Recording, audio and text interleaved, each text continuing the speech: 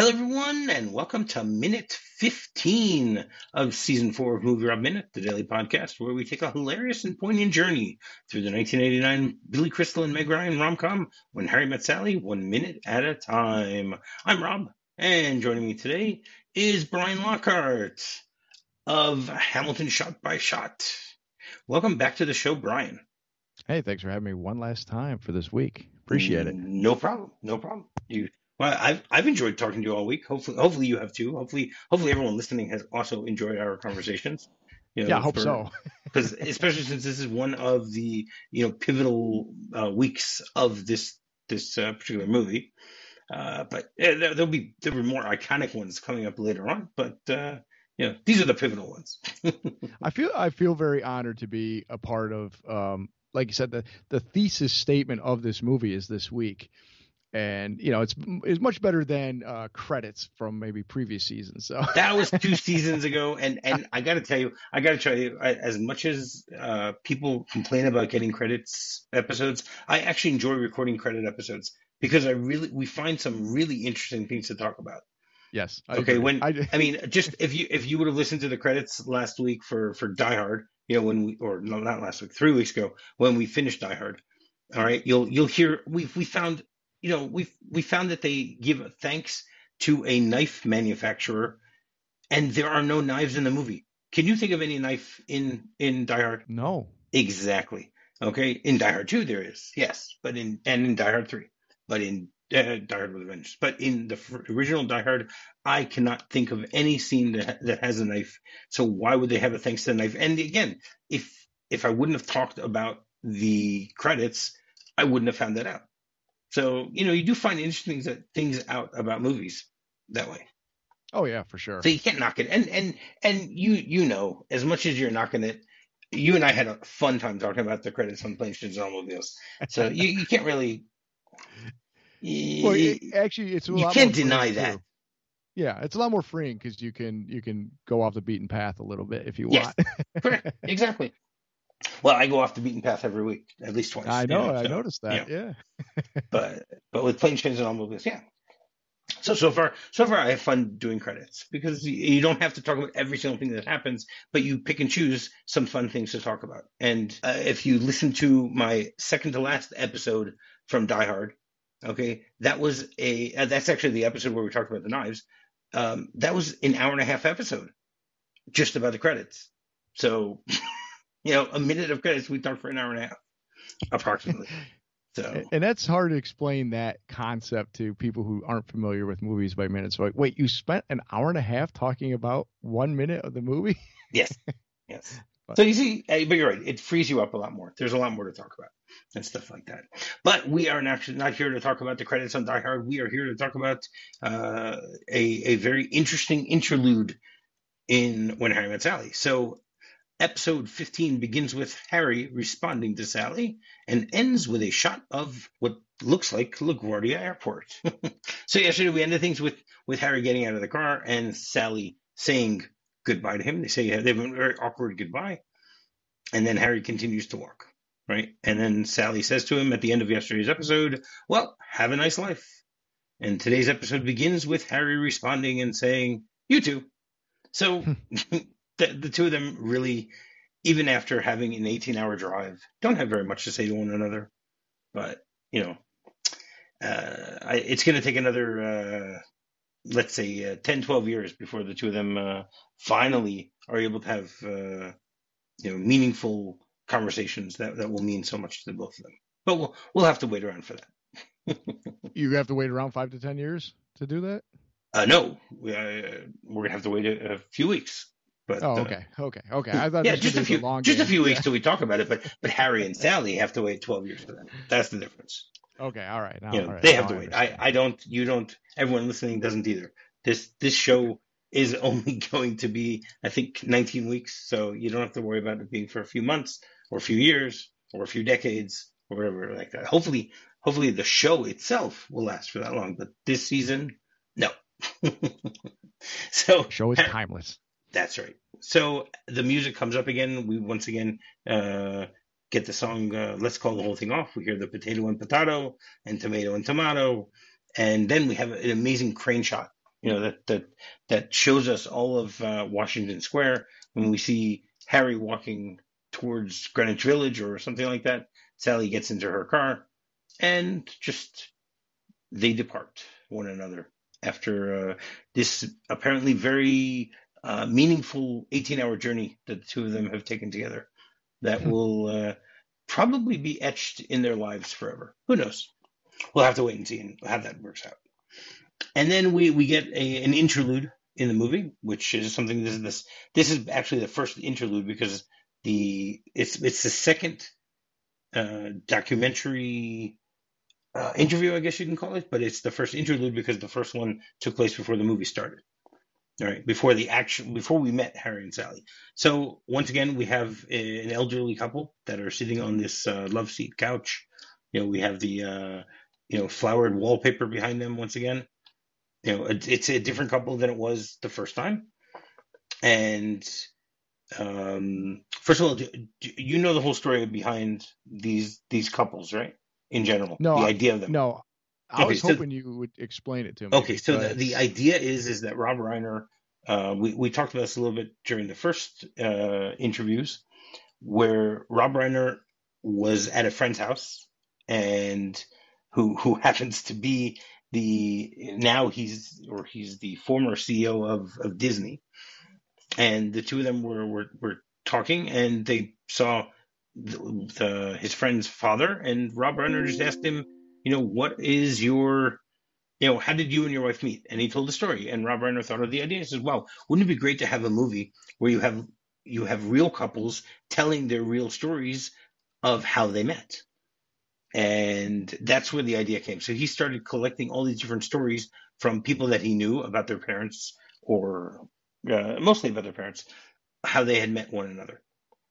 And then they sat down and tried filming these with the real people, and they realized that the real people just couldn't do it. They needed to get actors. So every one of these documentary interviews, these are actors. These are not the real couples. This couple is actually played by the actors Charles Dugan and Catherine Squire. Okay. Charles Dugan was born in 1912 and passed away in 2008 at the age of 95. Catherine Squire was born in 1903 and she passed away in 1995 at the age of 92. So at the time of filming this, he was 77 and she was about 85. We don't know exactly what day they recorded it, but assuming it was 1988, so that's what that was their age. That was their ages at the time, 77 and 85. He has on IMDb 5 movie credits and 6 TV credits. But his big claim to fame is the fact that he is the father of Dennis Dugan. Do you know who that is? No. Okay, so he is a director, actor, comedian, screenwriter. Okay, he is apparently very close with Adam Sandler. He was the director on some of Adam Sandler's biggest films. Okay, he was the director of Happy Gilmore and Jack and Jill, Grown Ups, and basically the whole group of of all the within the Adam Sandler world. You have all those various movies. He started off as a TV director. He directed He directed 5 episodes of Moonlighting. Back to call back to Die Hard. He was the director of the movie Problem Child from 1990. Okay. Yeah. Okay. Yeah. And then after that, once he started directing movies, his first movie after that was Happy Gilmore, Beverly Hills Ninja, Big Daddy, Saving Silverman. What else is on here? The Benchwarmers. I now pronounce you Chuck and Larry. You Don't Mess with the Zohan. Grown Ups. Just Go With It. Jack and Jill. Grown Ups 2. And then his most recent movie is Love, Weddings, and Disaster, and Other Disasters. So, he's a pretty prolific director. He has 39 credits on IMDb. So apparently, his father's claim to fame is that he is the father of Dennis Dugan. Even though he himself is an actor. who appears here in Harry Met Sally. Catherine Squire has actually 56 TV credits and 9 movie credits, but one of her credits is on a TV show called Doctors from the 1970s, where she was in 357 episodes. Oh, okay. So she was one of the doctors or Yeah, well, nurses probably back then. her character was named Emma Simpson. I don't know. I've never seen the show The Doctors, so I couldn't Mhm. tell you what her character is, whether she's a nurse or whether she's a doctor or an administrator or something. She could be Yeah, anything in the hospital itself. But true. the fact that she was on 357 episodes is just amazing. Because I assume, I mean, I guess this is maybe a soap opera. It was a 30-minute TV series. Um, hmm, don't know. No clue. It could be. Yeah, it could be a soap. Wow, the show had 3,836 episodes. I'm assuming this is a soap opera. With that. Yeah. And the fact that they had 3,800 episodes and she was only in 357 of them, meaning she didn't have that big of a part. Right. Wow, the show went from 1963 to 1982. It was a 19-year show. Yeah, if they had that many episodes, it must have been somewhat of a serialized soap opera or something like that. Yeah. So the two of them begin to tell their story. Okay, so it starts off with the woman starts talking first this time, and she says, "We fell in love in high school," and he goes, "Yeah, we were high school sweethearts. But then after our junior year, his parents moved away. But I never forgot her. He never forgot me. Nope, her face was burned on my brain, and it was 34 years later that I was walking down Broadway and I saw her come out of Taffanetti's." And we both looked at each other, and it was just as though not a single day had gone by. She was just as beautiful as she was at 16. He was just the same. He looked exactly the same. So, I mean, it's a great contrast to the previous interview, where that one the wife didn't say anything. She just sat there and let the husband speak. This time, the two of them are taking turns speaking. Okay, I love the way the two of them are dressed. We talked during the first interview that it reminded me somewhat, the dress of those characters reminded me of my grandparents, but these do also. I mean, he's wearing a cardigan with a with a tie with a brown tie that goes up to his neck, you know, and the type of dress that she's wearing with a little what's it called? It's like a brooch that she has there.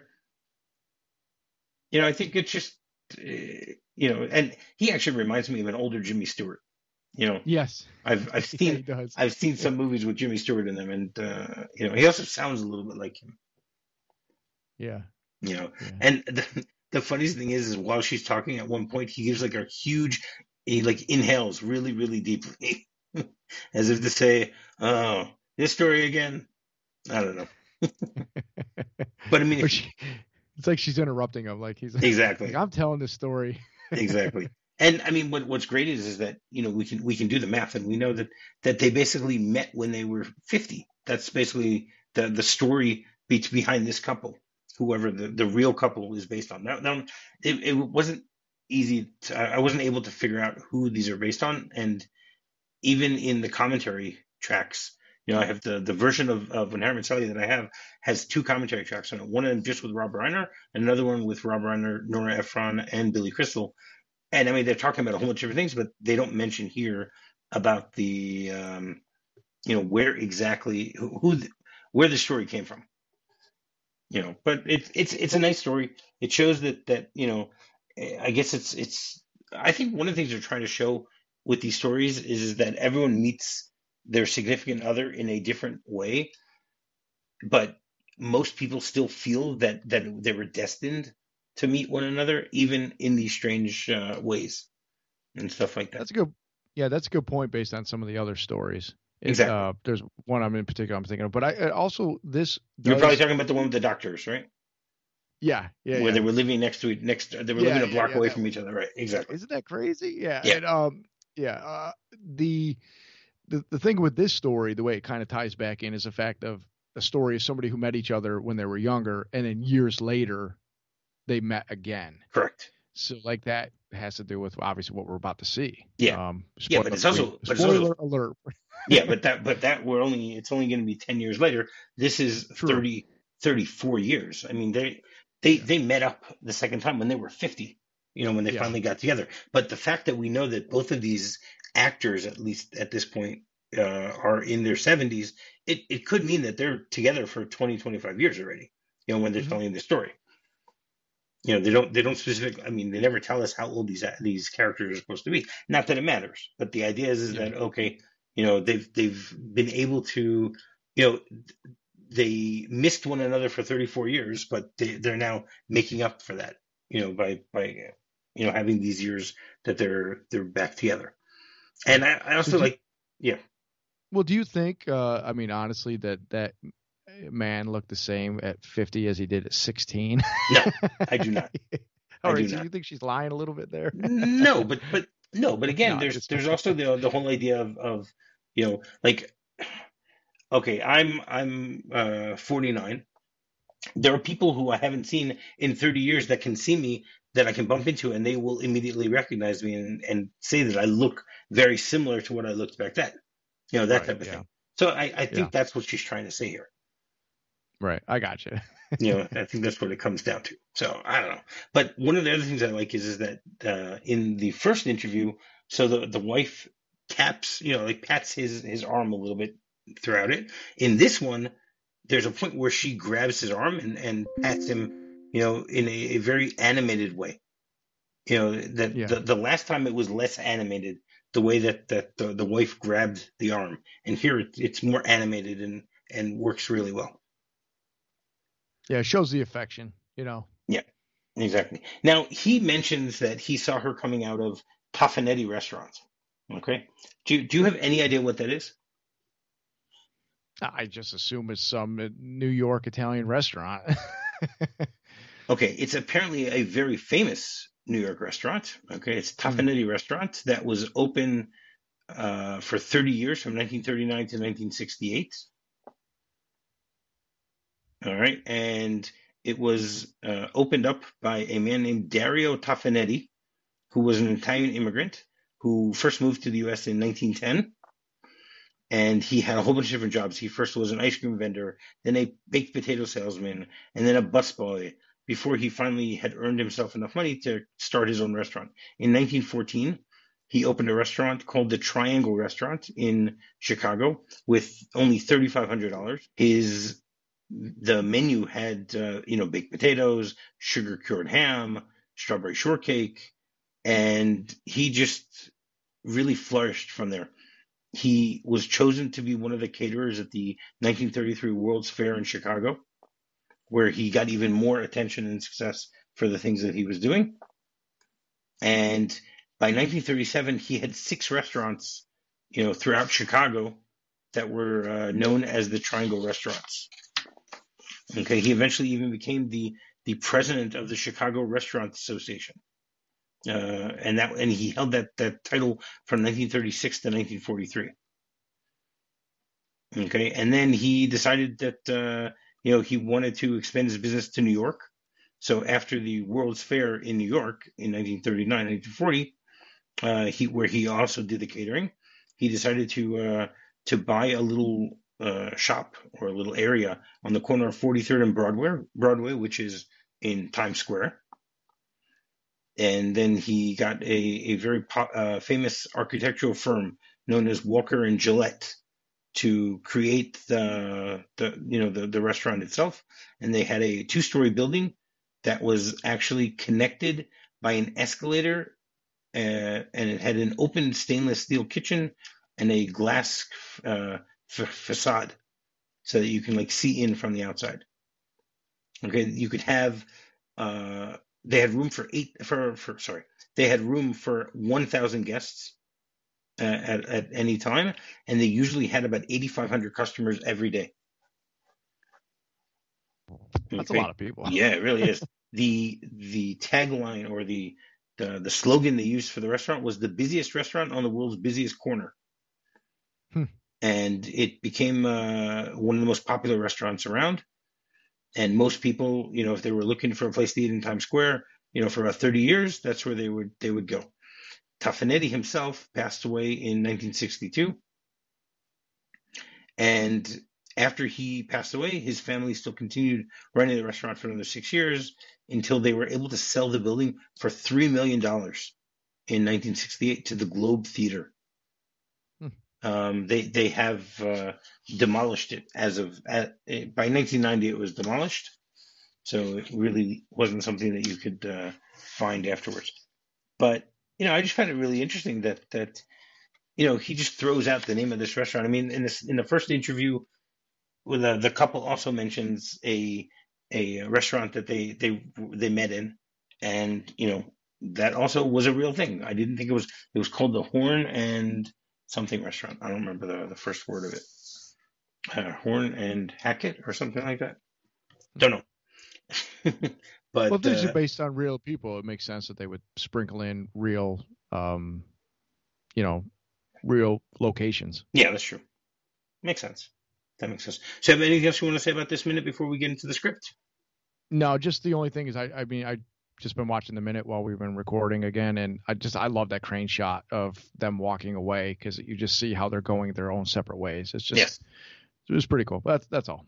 Right. No, and I mean, one of the things that makes it very interesting about that crane shot is okay. So Harry knows that he apparently has an apartment somewhere. Or he's going somewhere, and she knows where she's going, and things like that. And they're both off to start their new lives from these little locations, and we get the bird's eye view of the two of them. He goes off to the left, and she goes off to the right. Yep. So yeah. So the script basically has a few discrepancies in the story that this couple are telling, but most of them are just words that are added here and there that they apparently dropped. So I'm just going to read through the whole thing, and then I'll mention which of the things that have actually. No, I'm not. I'm not going to try and make you guess. That wouldn't be fun. That wouldn't be fair. So I it would says. fail. That's right. This is documentary footage. Another older couple sitting together on the same love seat we saw earlier. Woman, we fell madly in love in high school. And the man says, we were high school sweethearts. And the woman said, I just said that. Didn't I just say that? But after our junior year, his parents moved away. But I never forgot her. He never forgot me. Her face burned itself on my brain. 34 years later, I see her coming out of Taffanetti's. We looked at each other, and it was as if not one day went by. She looked as beautiful as she was when she was 16 years old. He looked the same. He looked exactly the same to me. And then it continues, and the man says, and we haven't been apart one day since. The woman says, not one day. So again, it's not needed, but it does strengthen the bond of this couple by adding in, the fact that that they haven't been apart ever since, they were apart for 34 years, and now they just can't get enough of each other, that type of thing. Right. Yeah. It's good. Yeah. So I mean, again, there were a few little changes here. The woman said we fell madly in love, which wasn't a word that was used before. Then the woman said, "I just said that, didn't I just say that?" Which that would just make her sound senile. So it's a good thing they took that out. Yeah, I like that they took it out, or combative, almost like I just said that. Like, Yeah. Yeah, yeah, but you know what? That could be what happened when they took the real couple, and the real couple were bickering back and forth. yeah. So that could be and in the movie she basically says he was just the same, and here is he looked the same. He looked exactly the same to me. So it's slightly different, but the delivery in the movie still works. I like the way they do that. And that's all we have for the script. So every Friday we have a segment called Weekend Romance, where my guests will give their top 5 rom-com films. So what have you got for us, Brian? Start from the bottom and work your way up. All right. Well, I was having a hard time figuring out which ones I wanted to use because, that's not my genre. But when I was going through a list of, rom-coms, there was a lot of movies that I would like. Coming to America was on there. I'm like, yeah, technically that would be a romantic comedy. I just always thought of that as a comedy. But one that popped up that it's not my favorite movie, but I'd be remiss to add it. And Jeff and Chris from Jay and Silent Bob Minute would be really upset if I left it off. So number 5 is Chasing Amy. Chasing Amy, great choice. Number 4 is 10 Things I Hate About You. Number 3, 16 Candles. Number 2, Wedding Crashers. And my number 1 favorite is The Princess Bride. To bring it back to Billy Crystal. Have fun storming the castle. Yeah, those are great. Thank you very much for that. I appreciate that. I've had a fun week. Hopefully you have too, Brian. Of course. Do you want to once again tell people how they can get in touch, where they can find Brian Lockhart? I think you're somewhere on the internet, somewhere on podcasts, something like that. Where can we find you? I'm all over the place. I have my original project, which was the Marine Corps Movie Minute podcast. I did Heartbreak Ridge 1 minute at a time, the Clint Eastwood classic. That can be at Marine Corps Movie Minute podcast all over the internet. I have a current show is the Marvel Events Timeline podcast, where I'm going through with Travis Bowe basically the history of Marvel Comics themselves. We're starting at the very beginning in the Timely Comics era and working our way towards now. and where are you guys up to as of now? Where we last left off was just at the end of World War II, so we're still very early in the timeline of Marvel. We're getting into the Atlas era, the post-war, pre-60s golden age, or Silver Age, I guess I should say. Golden, silver, We're leaving the Golden Age. We're heading into that no man's land before the Silver Age kicks off. And that's just Marvel Events podcast or Marvel Events Pod on, say, Instagram. You can find us out there. And then my current project I'm doing with my daughter is Hamilton Shot by Shot. That is a journey through the musical Hamilton, one song at a time. And if you want to find us there, we're at Hamilton Shot by Shot on Facebook and Instagram. All right. Excellent. And while you're doing that, you can go rate, review, and subscribe on any podcast you might be using to listen to the show. Finding me is very simple. Just do a quick search for MovieRob Minute. You can find me on my website, MovieRobMinute.com. You can find me on Twitter, and you can find me on Facebook. So, Brian, thank you very much for spending this week with us. It's been a lot of fun, even though it isn't your genre. But I'm assuming season 5 will go back to, more your genre with lots of, shooting and blood and guts and yippee-ki-yays. So who knows? All good stuff. And until I see you again, your face will be burned on my brain. Well, you do look exactly the same. Exactly the same. Well, that's what helps was when you look 40 when you're 20. So, when you become 40, you just still look the same. That's true. That's very true. All right. So have a great weekend, everybody. And until Monday, I'll have what she's having. I'll have what she's having. Gave me a thrill with all your faults. I love you still. It had to be you. Wonderful you. Had to be you.